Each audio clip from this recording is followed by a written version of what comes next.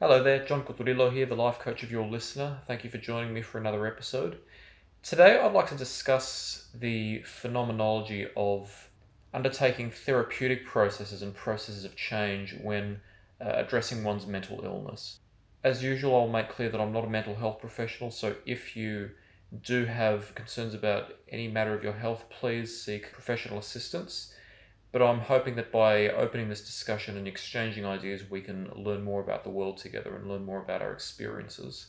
I'm not looking to make any type of accusation or attribution here about where these beliefs may originate, because it is difficult to determine. But in my experience, it's easy to develop an idea that when you're undergoing therapy for mental illness, that the therapeutic process is somewhat passive, in that simply by receiving the treatment in and of itself, there's going to be a point at which you start to feel better, much like you would experience if you were to take medication to treat a particular condition.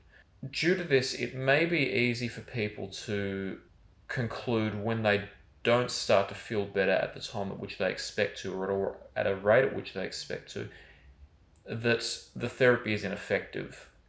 Now, there are a lot of variables that can potentially play a part in determining exactly how effective therapy is for a particular person. So this is not a specification of any particular answer here. This is a general discussion about what is generally necessary for therapy to be effective. So if one is undergoing therapy and they start to wonder why they're not feeling better, why the effects of the therapy aren't acting on them, and are potentially looking for a secret as to how therapy is meant to work, the reality is that there is no secret. When it comes to psychotherapy and counselling, there isn't a means of engaging with the therapy effectively without suffering to some extent. And when I say suffering, I mean confronting the problems that you face and bearing the discomfort that the symptoms cause you in order to learn to live with them.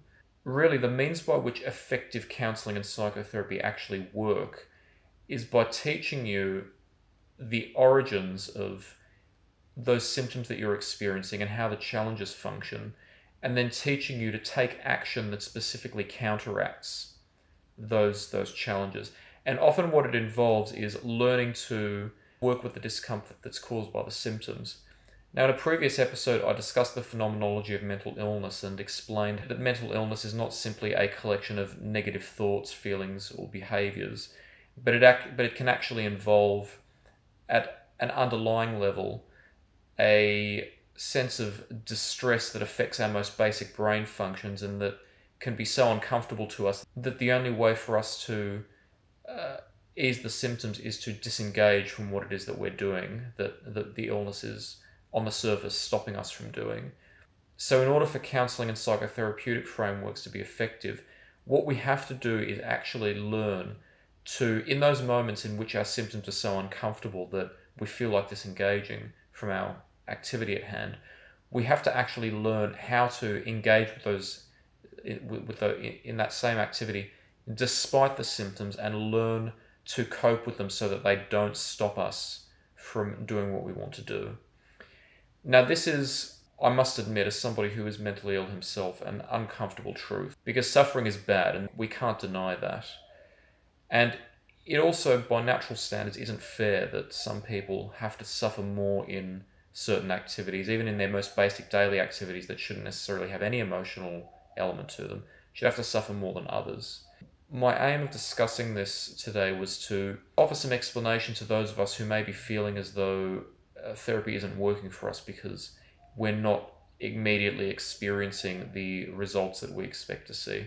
The unfortunate truth is that when we're mentally ill, a lot of activities and endeavours in life that should be relatively easy, unfortunately, are going to be more difficult for us. And therapy is a means of helping us to cope with those challenges so that we can still continue to do what we want in life. Curing a mental illness is never a guarantee, and often coping is what we can achieve. And among possible explanations, one of them is that what we actually do influences how we think and feel as much as how we think and feel influences what we do. And this is advice that I often give to people. If you're waiting for yourself to develop the right feelings or the right mindset about a goal before you approach it, and you never feel that you reach the mindset or the goal that you're after. Often the best solution is to start engaging and then let the activity help you develop the mindset. To give an example outside the realm of psychopathology, if we play an instrument and as we're practicing, we don't feel we're quite as skillful in that session as we'd like to be, or as we imagined ourselves to be, if we cease practicing, what's eventually going to happen is we're going to reinforce in our mind the idea that we're not skillful. If, however, we force ourselves to practice and we continually do that every time we feel disheartened in some way about our skills and we try to maintain the same practice routine, eventually, by virtue of practicing, we can improve our skills, and then we reinforce to ourselves that we don't lack skill, we just need practice.